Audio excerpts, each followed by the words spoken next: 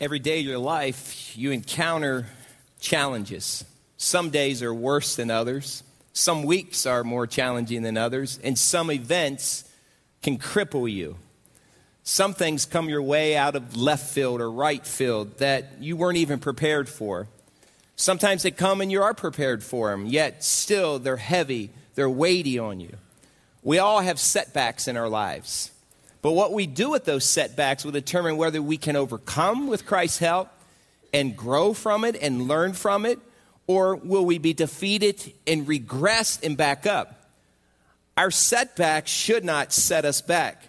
Nothing that you will ever experience or I will ever experience in this lifetime, nothing at all, hasn't went through the hands of our Savior and God, Jesus Christ. It's not as if Jesus wakes up each morning, looks at your agenda, looks at your schedule. By the way, he doesn't wake up because the Bible says that our God neither slumbers nor sleeps. He's always in mission, always on tune, always aware, always holding the world together, Colossians tells us. But it's not as if he wakes up one day, looks at your life and says, boy, that's a doozy. I don't know what you're going to do with that one. It's not like he's surprised by what you're going through or what I'm going through. He's not surprised at all. In fact, Scripture says he's well aware. He's already thought it through. He's already has a plan for it. And Scripture even says that he works for good for those that love him. He can actually turn it into something good. So when we face something, it's very difficult for us to be able to fast forward ahead and see what's coming on the horizon. Now, we can hope that something plays out, or we can look at it and say, I sincerely want this to happen, but God is able, our God, the Holy Spirit and the 3-in-1 is able to look at our situation in a present tense and say, I can see the future. This is where this whole mess ends up. Yet for us, it's point of time. It's reference of moments. We don't have the ability because we're not God. We're not infinite. We're not eternal. We're not sovereign. But we have a God that we love and serve that looks at what we are facing and says, this is how it's going to be worked out. So with that in mind, if we trust in the living God that lives in us through the Holy Spirit, then we should be able to look at our setbacks and say, boy, this is over my head. This is more than I had anticipated. But I have a God that lives in me, that's already thought it through, that's already ran through his hands, that has worked and promises to work it out for my good. Yet, how do we get to that place? How can we in this Christian walk get to a place where when we face an encounter, we don't let the setback set us back? Our intern that we have this summer is a USC football fan. So for many of you, you really like him now. But he's a USC football fan. And there was a time in USC football history that it seemed like this game that they were in, like they didn't have a fighting chance. They were undefeated in the season. And they found themselves playing against Notre Dame, a very good football team. And so they found themselves in the midst of this game in 2005, literally ready almost to the point where it seemed like there was no way they could win this game. Notre Dame had run the score up on them, and it looked like early on that they were going to win this game. Yet USC was able to score unanswered points in this game. Yet there's a point of time in this game, Notre Dame is up 31-28. It seems like at this moment, USC has the ball. They're trying to drive down the field to score, to tie the game up or to win the game. Yet there's this moment in the game, 31-28, a minute 40 plus left in the game. USC has the ball. Matt Leinart backs up, ready to throw a pass, and Notre Dame comes in and they sack the quarterback. And what appears like in the moment that USC doesn't have any hope, and in fact, Notre Dame fans are celebrating, and you were probably celebrating if you're a Notre Dame fan, but if you were a USC fan in that moment, you're ready to turn off the TV. You're ready to walk out of the room, and you definitely weren't going to church next morning because you had this hangover from your team losing. Let me show you this moment. Take a look at this.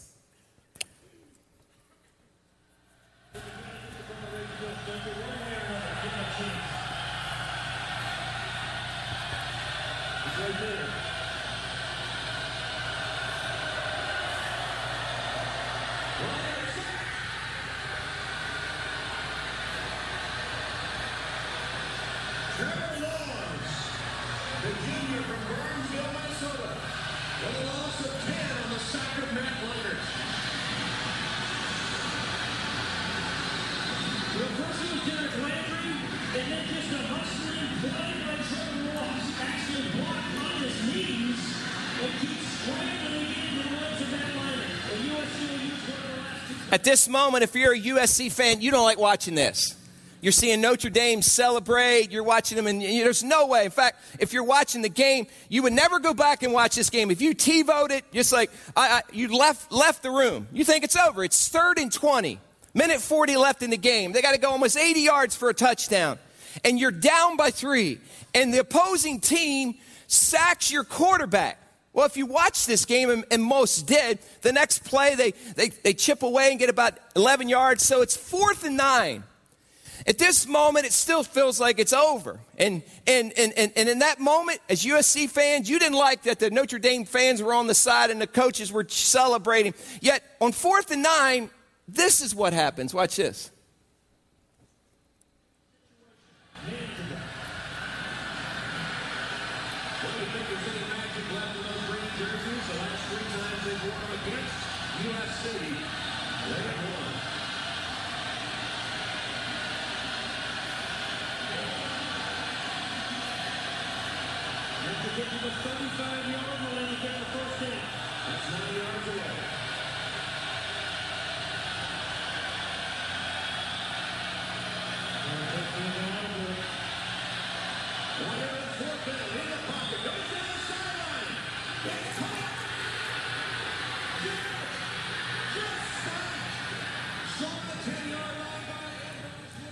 A few plays later, USC has the ball. They're ready to punch it in, and we get the Bush push. Watch this. Maybe you don't want to. Watch this.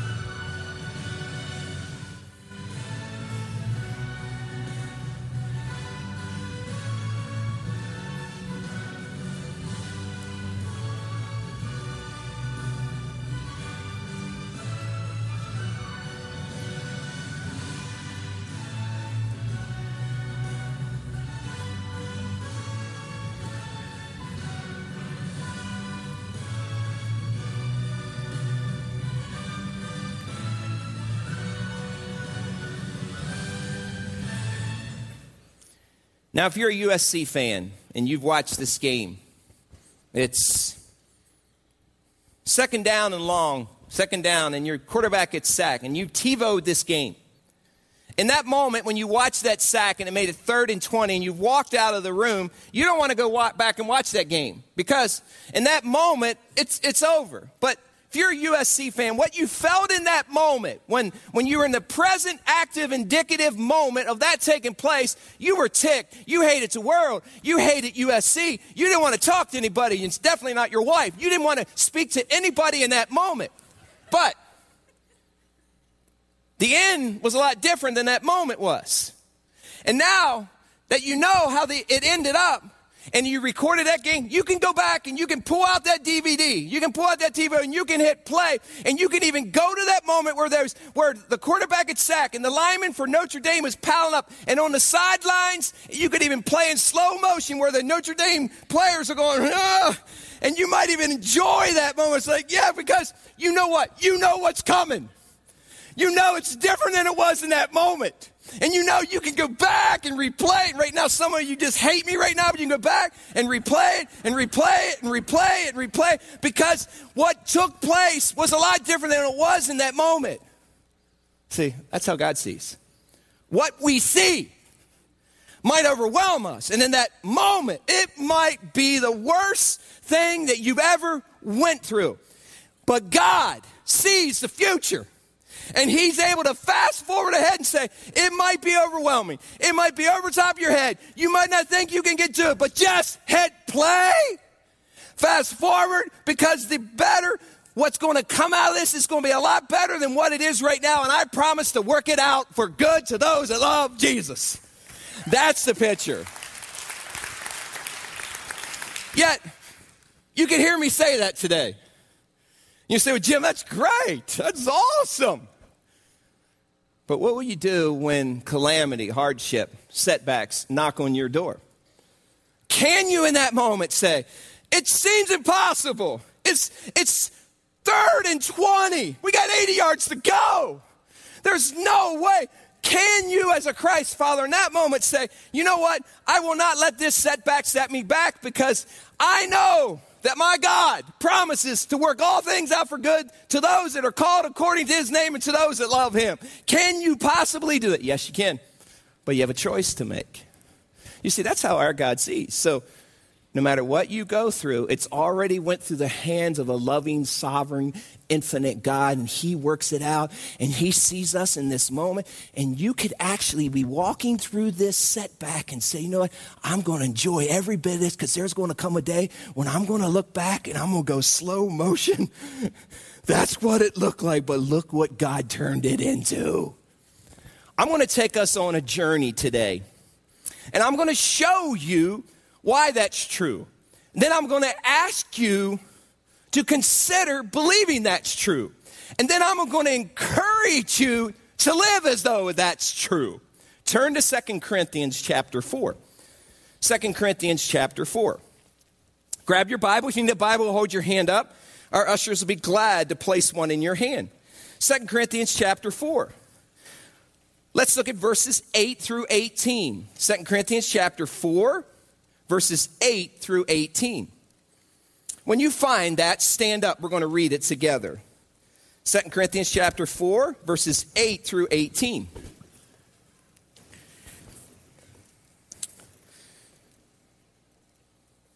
Let's read this together. 2 Corinthians 4, verses 8 through 18. Ready, read. We are hard pressed on every side, but not crushed. Perplexed, but not in despair. Persecuted, but not abandoned. Struck down, but not destroyed. We always carry around in our body the death of Jesus, so that the life of Jesus may also be revealed in our body. For we who are alive are always being given over to death for Jesus' sake, so that his life may be revealed in our mortal body. So then, death is at work in us, but life is at work in you. It is written, I believe, therefore I have spoken. With that same spirit of faith, we also believe and therefore speak, because we know that the one who raised the Lord Jesus from the dead will also raise us with Jesus and present us with you in his presence. All this for your benefit, so that the grace that is reaching more and more people may cause thanksgiving to overflow to the glory of God. Therefore, we do not lose heart. Though outwardly we are wasting away, yet inwardly we are being renewed day by day. For our light and momentary troubles are achieving for us an eternal glory that far outweighs them all. So we fix our eyes not on what is seen, but what is unseen. For what is seen is temporary, but what is unseen is eternal. You may have a seat.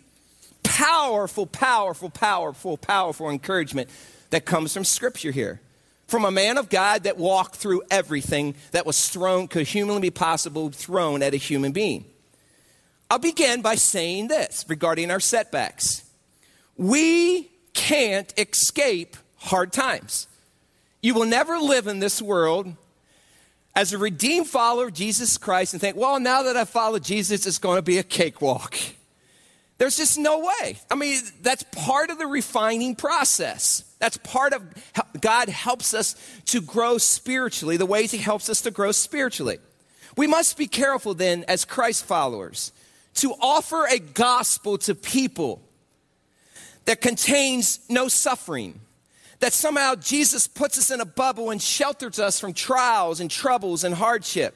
We must be careful, too, to not paint a gospel and a picture that somehow says, pointing that somehow God would never allow us to experience hardship.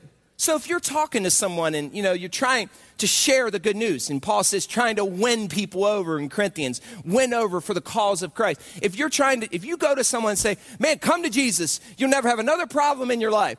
You are lying to the person.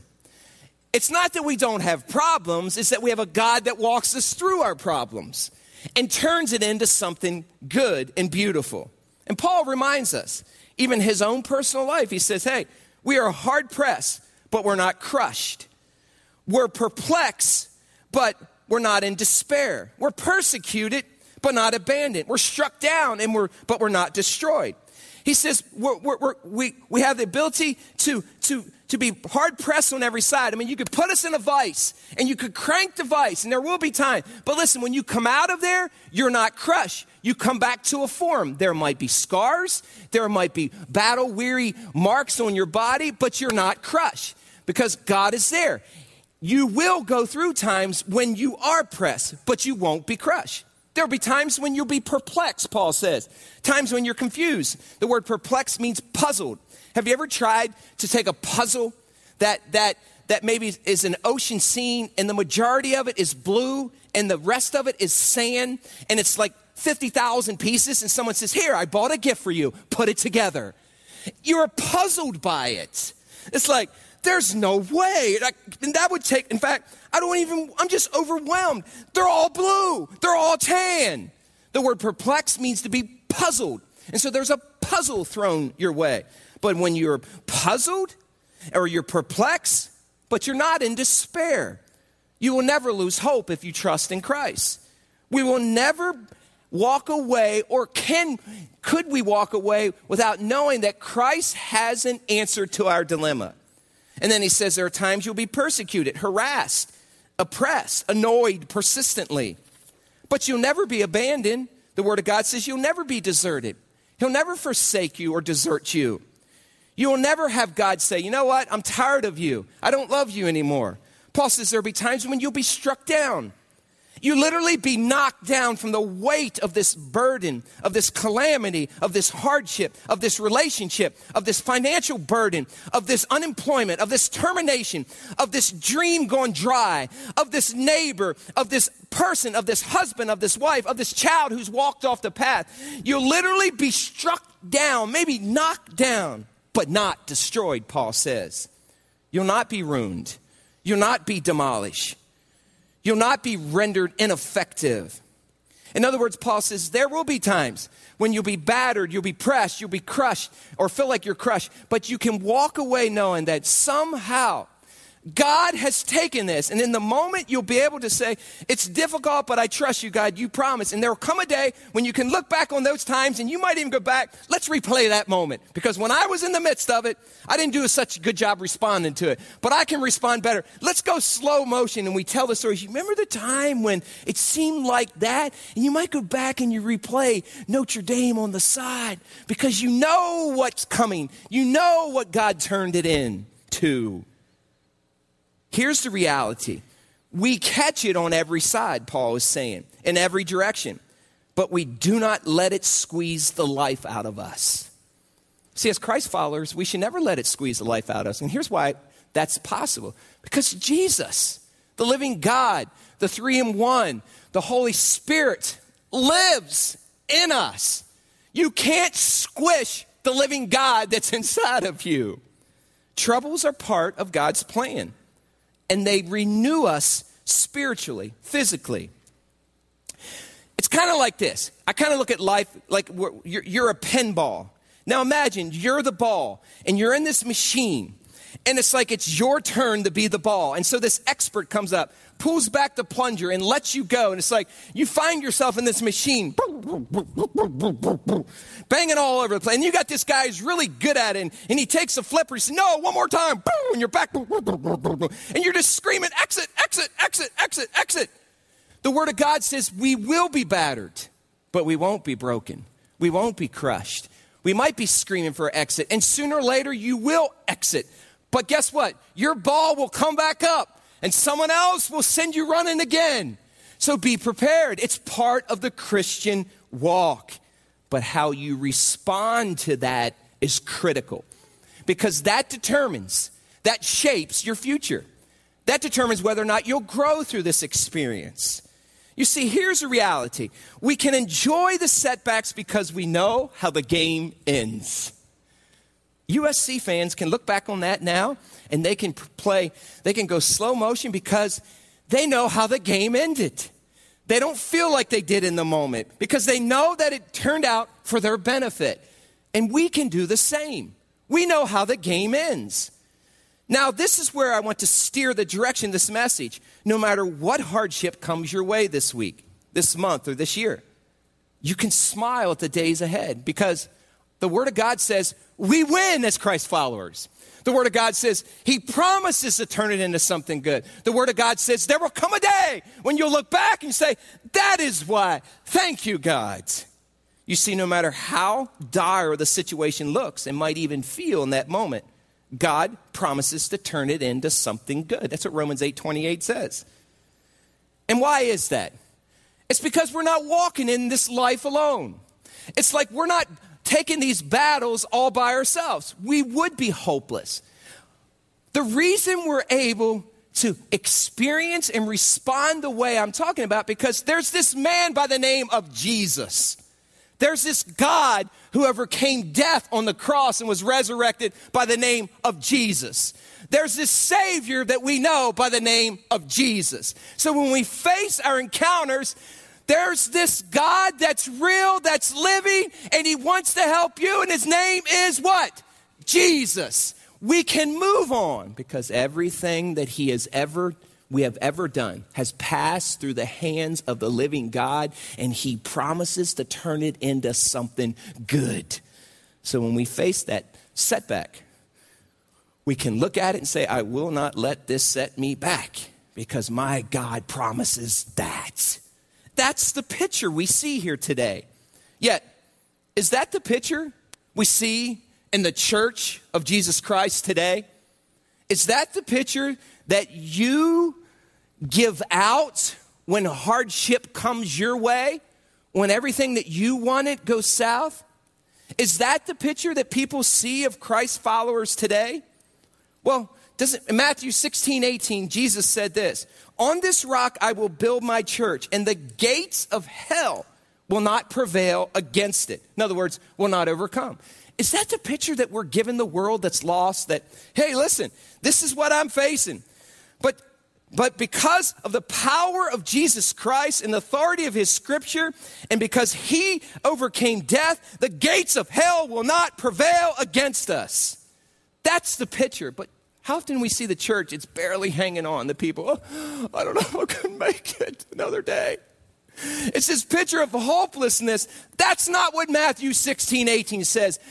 It says the gates of hell will not prevail against us. We need to rewind the tape, no matter what we're facing, and saying, I don't see how this is all going to work out. And it's overwhelming me right now, but I know who God is, and I know the God that lives in me. And through the tears that I'm feeling right now, I'm going to walk through this because there's going to come a day when I'm going to look back and say, look what God did. That's what Christ followers can do. I don't see the church barely surviving in Matthew 16:18. The gates of hell, by the way, are a defensive mechanism, not an offensive mechanism. Gates don't fight back. Have you ever got attacked by a gate? Gates protect. And somehow we look at Satan, he's going to fight back and he's going to, no, gates hold ground. The passage says we're on the offensive. We're attacking the gates. We're taking back ground. We're rushing and storming taking the troops forward. We're victorious because of Jesus Christ. And we thump the gates. That's the picture of Matthew 16:18. As kids, we used to play the game Red Rover, I dare someone over. And you line up, and that was like the game you played. I mean, we didn't have video games, so you played Red Rover and Simon Says, and you made up games, and you made guns and sticks out of sticks, and you shot people, and so it was the good old days. But by the way, sometimes the good old days weren't the good old days. But anyhow, you played Red Rover. And so you look across, and the object of this game was to stop them from busting your arms, from storming the gates. And the object of the game is to get everybody on your side, and you win. So if you were trying to get and win, you would give everything you had, and you would try to find a weak link and bust through that gate. You would try to find the weak link in the chain, just like Satan tries to. But it's a picture of storming gates. Hell's gates could never stop a supercharged follower of Jesus Christ, because Satan has already been defeated and been disarmed. We should be able to storm the gates. Yet, is that how we respond when troubles come? I often wonder this, and I really do. I've often wondered this in my Christian journey. What other people think about us who don't know Christ when they see us experience trials and tribulations and hardships, and they watch us respond to them? I often wonder what they think. Do they think, wow, that's what you think, and that's how you handle that, and you're a Christian who has the living God on your side? When I face encounters, I'm not any different than you are. You see, we carry the look of defeat way too often, yet the gospel is supposed to be good news. And yet somehow it's like, yeah, praise God, hallelujah, he'll help you out once in a while. Let me tell you the good news of Jesus Christ. Here it is. He died, and he went to the cross, and carried all your sins, and then he went to the grave, and he was resurrected the third day. Hallelujah, praise God. You want that? That's like, no, I don't want any of that. I don't want that God. I want a God that can get me through, that somehow I can lean on it, that won't forsake me or leave me. I want a God that's living in you. I want to see you believing that you believed in God. Good news should be good news, not, praise God, hallelujah, why don't you come to Jesus? That's not the picture. Where's the good news? The gospel is great news. So Paul reminds us, when you go through those hard times, don't waver. Depend on him. Sure, there'll be tears. And sure, there'll be times when you think you can't go through. But listen, press fast forward. Because what you experience today will look much different in the future. Look at 2 Corinthians chapter 4. Take a look at this. 2 Corinthians chapter 4, look at verse 14. Paul says this here. Because we know that the one who raised the Lord Jesus from the dead will also what? Raise us up with Jesus and present us with you in his presence. You know, turn back to Romans 8:31. Sometimes I look at this passage and I say, where is this? Where are Christ's followers that believe Romans 8:31? Look at it. Romans 8:31. Look what it says. Paul goes through in 28, and then he in 29 and 30, and tells us who we are in Christ and how he turns things into good. And then he says this in Romans 8, verse 31. He says, what then shall we say in response to this? If God is for what? Us, who can be what? Against us. You know who's against us? Sure, we got the enemy, and we have his demon angels that are his warriors, and they harass us. But you know who stands against most Christians? We stand against ourselves.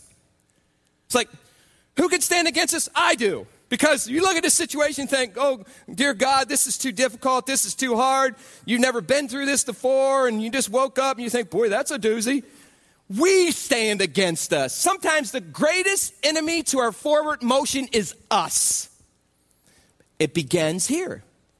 It begins by taking the truths of God's word and letting it prop us up. And then it begins by living those truths out. And then it begins by believing it and telling others and speaking that truth instead of saying, boy, this is just too much.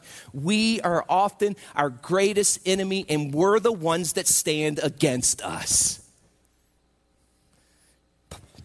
Paul says in verse 14, though, there's a flame of the resurrection burning inside of Christ's followers, or at least there should be.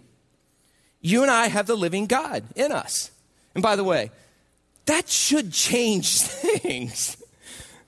Yeah, we might be getting battered, like Paul said. We might be getting pressed. We might be getting bruised. We might be getting perplexed and be thrown puzzles at us. We might be getting persecuted. Yet we can stand up because the living God is standing inside of us and say, with God and in the power of his name, and I will stand strong in the Lord, Ephesians 6:10.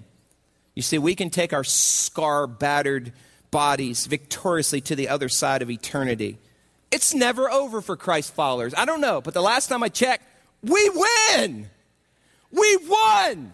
Let's live and believe that we won. Some Christ followers live as though they haven't won. The last time I checked, we win. Anybody glad? We win. That's what the Word of God says. You see, when you realize that, then your response to hardships, to trials, to persecution will be very different than most people. Remind yourselves of some of these truths. Anytime I walk through a difficult time, you know what I do? I just take the Word of God and I start speaking it. I start reading it. It's the weapon. I start standing upon the promises of God. I listen to it. Even last week, I listened to the whole book of John. It took 2.5 hours on YouVersion, and I just let it just infiltrate me. It was like I was getting baptized by God's Word, and by the time I got out of the car, I could have taken on the world. It's power in His truth. We need to go back and be strengthened and propped up by His Word. Listen to some of these truths. Just listen to them. Psalm 34:18 says this: if your heart is broken, you'll find God right there. If you're kicked in the gut, He'll help you catch your breath. That's awesome news. Listen to this from Psalm 55, verse 22. Pile your troubles on God's shoulders. He'll carry your load. He'll help you out. He'll never let good people topple into ruin. Listen to Isaiah 26 and verse 3. You will keep in perfect peace him whose mind is steadfast because he trusts in you. Listen to John 16 verse 33. I have told you these things, John said, so that in me you may have peace. In this world you will have trouble, but take heart. I have overcome the world, Jesus said. Listen to this truth from God's Word, Proverbs 3, 5, and 6. Trust God from the bottom of your heart. Don't try to figure out everything on your own. Listen for God's voice in everything you do, everywhere you go. He's the one who will keep you on track. You see, that's a champion's mindset. That's someone who believes in the good news. That's someone who can look at the situation and say, I will not let this setback set me back because God has already seen it and He's got a plan out here, and there will come a day when I'm going to go back in the front room and I'm going to replay and I'm going to celebrate because God promises to do all this for us. Many of us as Christ followers need to take our training wheels off of our lives. Seriously, some of us have been born again and have been Christ followers for many, many, many, many years. Yet when we come to these encounters, it's like we need to put the training wheels back on. Because somehow I can't do it, God, and so we got to have these training wheels on. I mean, it's ludicrous to think that someone who has been a long-term follower of Christ still walks through life, doesn't take risk, doesn't step out in faith, is afraid that they'll fall off their bike, that somehow they'll get hurt. Listen, wouldn't it be ridiculous in the Olympics? They had the Olympics this past week. By the way, Olympics is driving me nuts. It's on at 11:30 at night, and I can't turn it off. So I got to watch it. USA, USA, USA. It just comes out of me. But can you imagine the USA bicycle champions coming up there in those bike races on that indoor track where they kind of just have strategy, and all of a sudden they go 3 laps? Imagine an Olympic champion lining up, and he's got training wheels on. Picture that in your mind. And this other guy looks at her and says, what? You've been doing this for 20 years. You still got training wheels? Yeah, I got training wheels. That's what people do and think when they look at us. And how long has the living God been living in you? Well, I know Jesus Christ 44 years. Well, take the stinking training wheels off. Walk in faith. Step out. The way we do it is by believing who Jesus is. That's a champion's mindset. It's looking at an encounter and saying, hey, this is difficult, this is hard, but somehow God is going to get me through it. In fact, look at 2 Corinthians for a second for me and look at verse 1, chapter 1. 2 Corinthians chapter 1. Yes, there will be times when you're overwhelmed. Yes, there will be times you think you can't go on. Look at 2 Corinthians chapter 1. Look at verse 8. Paul reminded the same church here of this.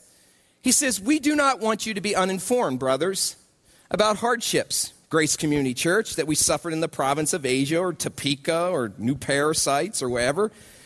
We were under great pressure, he said, far beyond our ability to what? Endure. 2 Corinthians chapter 1, verse 8. So that we despaired even of what? Then he said this, indeed, in our hearts we felt the sentence of what? Death.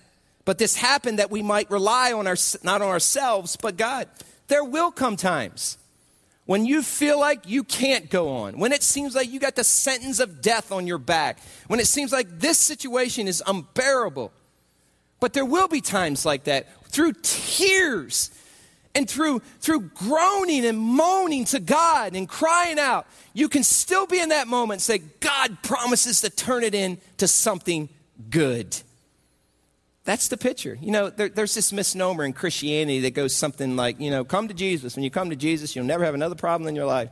In fact, God never allows bad things to happen to good people. In fact, God would never give you more than you could what? That is a lie from the pit of hell. Yes, he does give you more than you can handle. And you know why? So that you run to him. Why would we need God if we didn't have more than we could handle? He promises in 1 Corinthians chapter 10, 13, not to give us more temptation than we can handle. He said he'll always provide a way out, but he'll give you a lot more than you can handle. That's a lie. Don't say that to people. That somehow, and it comes out so easily. It's like you see someone going through something. Hey, remember, God would never give you more than you can handle. Just go ahead and hit him. Well, I'll show you. Here's a little more you can handle. In Jesus' name, by the way.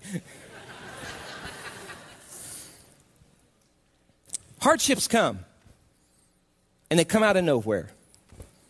And the way you respond to them will determine what kind of trust you have in your God. About 2 weeks ago, I was going to California to speak at a leaders conference, and we're releasing the Fight Club resource. I was just so stinking stoked about that. I was like a fire hose. You got within 50 feet of me, you heard it. Right before we were ready to leave to go to California, we got word that my stepfather had fallen on the front porch.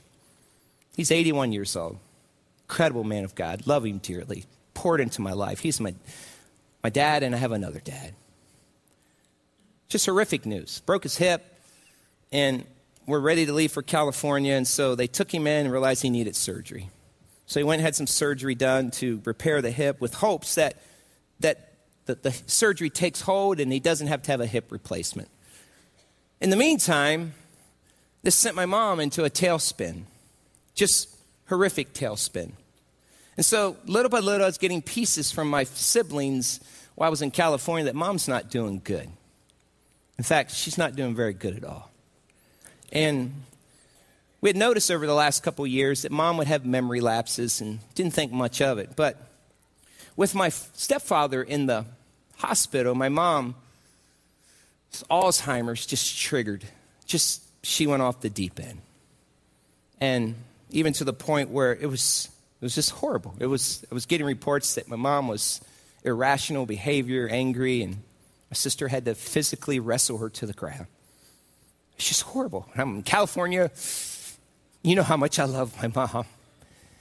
It was difficult. I just wanted to fly there and be there. And so my sister was there and my brother was there. And so we tried to work out something where we could all cover. And so got near the Wednesday and Thursday. And I drove to Phoenix from California. And my family and I flew back to Indiana. I got back Thursday night, late. I got up early Friday morning and I drove to the East Coast to see my mom, to be with her, so my brother could leave. And so the whole way there, I'm just listening to Scripture. I'm just getting armed by God's promises and His truth. And I finally get to the house and knock on the door, and no answer. And my brother was out. I didn't realize it. And ring the doorbell, and this lady comes to the door. She looks at me. I said, "Hey, Mom." And my own mom didn't recognize me. Devastating. I just talked to her. I just saw her 6 months ago, and I talked to her on the phone. She looked at me and she was all in total disarray and she was anxious and she was kind of pacing back and forth. And I said, "Hey, Mom, it's Jimmy." She looked at me and she said, "Jimmy."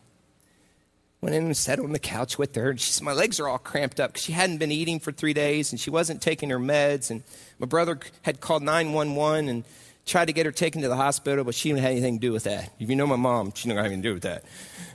And so I held her and rubbed her legs and took her back to her bedroom and I just ran my fingers through her hair. Beautiful woman, just incredible lady. Caressed her back and I held her in arms and I prayed over my mom. I said, "Mom, it's going to be okay." She fell asleep in my arms. And I just laid there in the bed with her. And look at this beautiful woman who's given her life to me and my siblings and just sacrificed over and over, just like a child just laying there. And so over the next 4 to 5 days, I cared for my mom. And there was a lot of you that were praying. The elders were praying and my staff was praying. And so she wouldn't take her medicine. And so I asked staff to pray and just pray that when I come on the scene, somehow God brings peace. And what happens is you revert back. Alzheimer's, you often revert back to what you know. And for some reason, my mom trusts me. I'm grateful for that in times like these. So we got up in the morning and she hadn't eaten. I said, "Mom, you got to eat." I said, I tried to encourage her. She has to take high cholesterol pills, and she had 5 pills she needed to take, and she wouldn't take them. My brother couldn't get them taken, and she was in an irrational behavior. And so I cooked her some eggs. I know she likes some eggs, and made some oatmeal. I said, "Mom, you need to take these pills," because I told her that I'm hypoglycemic and I need to eat proteins. And so she took them. She trusted me. So this journey continued. She had these moments. I'm sitting out there and she just come walking out and she wouldn't remember me. And then we have these coherent moments. And you know the story with Alzheimer's. It's horrible. It's just flat out horrible. The last morning I was there, my sister had come in and she's there now, one of my other siblings. And it was the last morning. I knew it was the last morning I would see her. And I was heading back to Indiana. And so I fixed her some breakfast, and I washed dishes every day. My stepdad always washed dishes. He never had a dirty dish. He was excessive, compulsive. And so I just wanted to fit in and do what he did, make her feel safe. She was putting pots and stuff in the wrong places. She was putting cereal in the freezer, and she couldn't remember where she was at. But then she had these moments. But that morning I was cooking, and she said, "You know what, Jimmy?" She said, "I'm going to tell Ann, you're a pretty good cook." She said, "And you're washing all the dishes." And she said, "I need to tell her that." And then she said these words I'll never forget. Never. Because my mom will never be the same again. It's okay. We realize she's in God's hands. She says, "Jimmy, I'm never going to forget what you've done for me." I turned around. My sister was in the room. I said, "Mom, I'll never forget this either." And the reality is this. She will forget, but I'll never forget. So in those kind of moments, what do you do in those kind of moments? Do you just punt and say, "God, why this?" No, you look at this moment and say, "My God promises to turn this into something good." And there will be a day when I look back and I'll come back to this moment and I'm going to do one of these because I know that God turned it into something good, and he can turn your thing into something good too.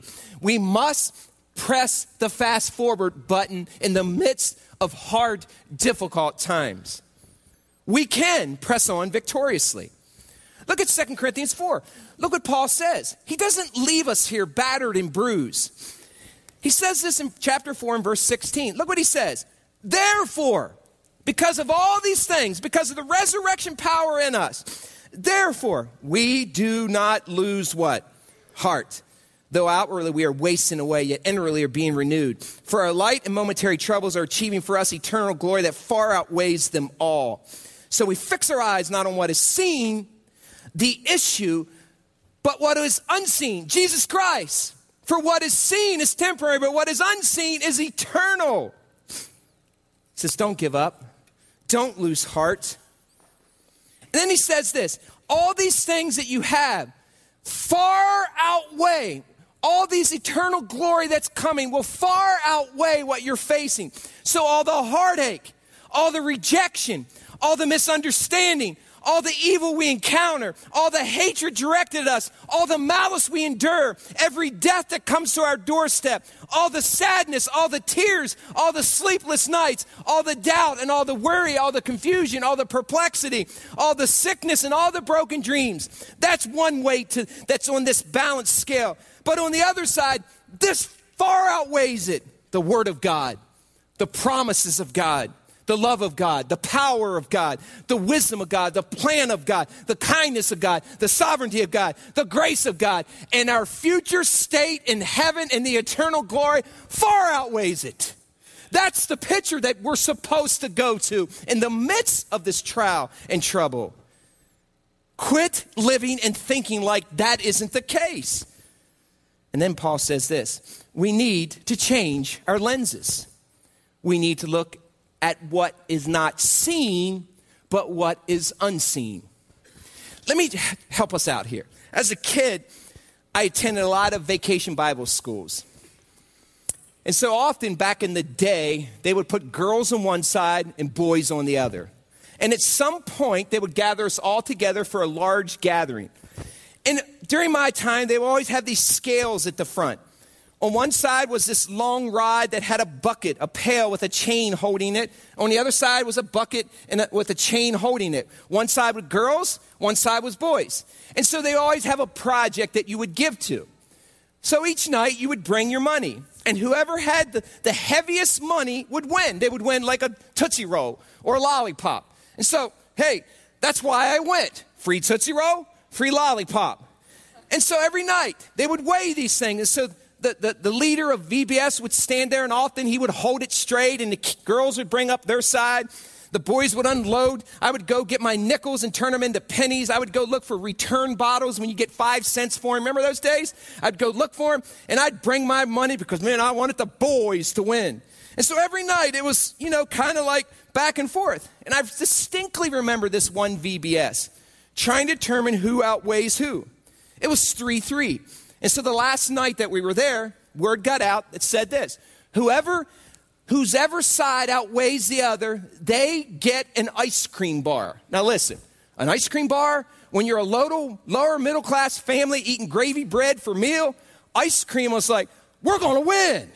And I remember I went out all day looking for pop bottles. I went everywhere I could find, and I tried to set a yard sale up and sell some vegetables out front. And I gathered my pennies, and I put them in a plastic bag. Back in the day when you had to put a tie on them, we didn't have Ziploc, and you put it in your pocket. And I was coming to VBS. And so I'll never forget this. All the girls came up, and the coins were in, and all the boys came up. And the girls were leaning this way. It was like, stank, I don't get an ice cream bar. I don't care about John 3:16 right now. I didn't get ice cream. But I'll never forget what happened. Never forget. I'll never forget his name. A guy by the name of Jimmy Socks. He was waiting for this moment. All I remember is this big guy from the back steps out of the pew. Boom, boom, boom. Every guy on this side is like, he comes up, he's got this burlap bag. I mean, just loaded. And you could feel it was like it was slow motion. Girls were winning. They were outweighing. He came up and he put this bag of pennies on the boys' side, and that scale went this way, and every boy just erupted in that place because our side outweighed that side, and we won. And that meant ice cream, baby, ice cream. Paul says this, these light and momentary troubles are achieving for us eternal glory that far outweighs anything, everything. And the eternal glory that comes from that is worth walking through it. That's what Paul said. Let me wrap it up by saying this. People will think you're absolutely crazy when you respond that way. But here's why. Because they can't see like you see. You're not looking at the temporary. You're focused and fixed on the eternal author, creator, Alpha and Omega. And when he promises something, he means it. That's what I focus on. When everything was hopeless, Abraham believed anyway, Scripture says, deciding to live not on the basis of what he saw he couldn't do, but on what God said he would do. Never once in this lifetime as Christ followers have you ever walked alone. Never once did he ever leave us on our own. God, he's faithful. He's faithful. He's faithful. He's faithful. Help us today, God, to believe that. And when trials and troubles and deaths and hardships and struggles and overwhelm us, even with feels like the sentence of death is on us, oh God, help us to press fast forward and rely on your strength and walk in your power that's in us. I know in a room of this size that there's many that are carrying burdens that just feel like the death sentence is on you. You're overwhelmed. God says, give it to me. Hand it over. And I promise to turn it into something good. I'm going to ask you to do something in the main and the link as we sing this last song, Never Once, to do just that. I don't know what you're walking through, but God does. I'm going to ask you just to come as we sing and let this song just shower over you the truths of this song and release those things, that issue, that person, that relationship, that financial concern, that child, that business, whatever it is, just that physical ailment, just that pain, that hurt, that uncertainty, just give it over and just say, God, it's yours because you're faithful. So I'm going to ask you to come and kneel across the front and do just that as we sing this last song. Move in this moment, God, in the link and the main. And may we walk out of here lighter than we were when we came in. In Jesus' strong name, and all God's people said, amen.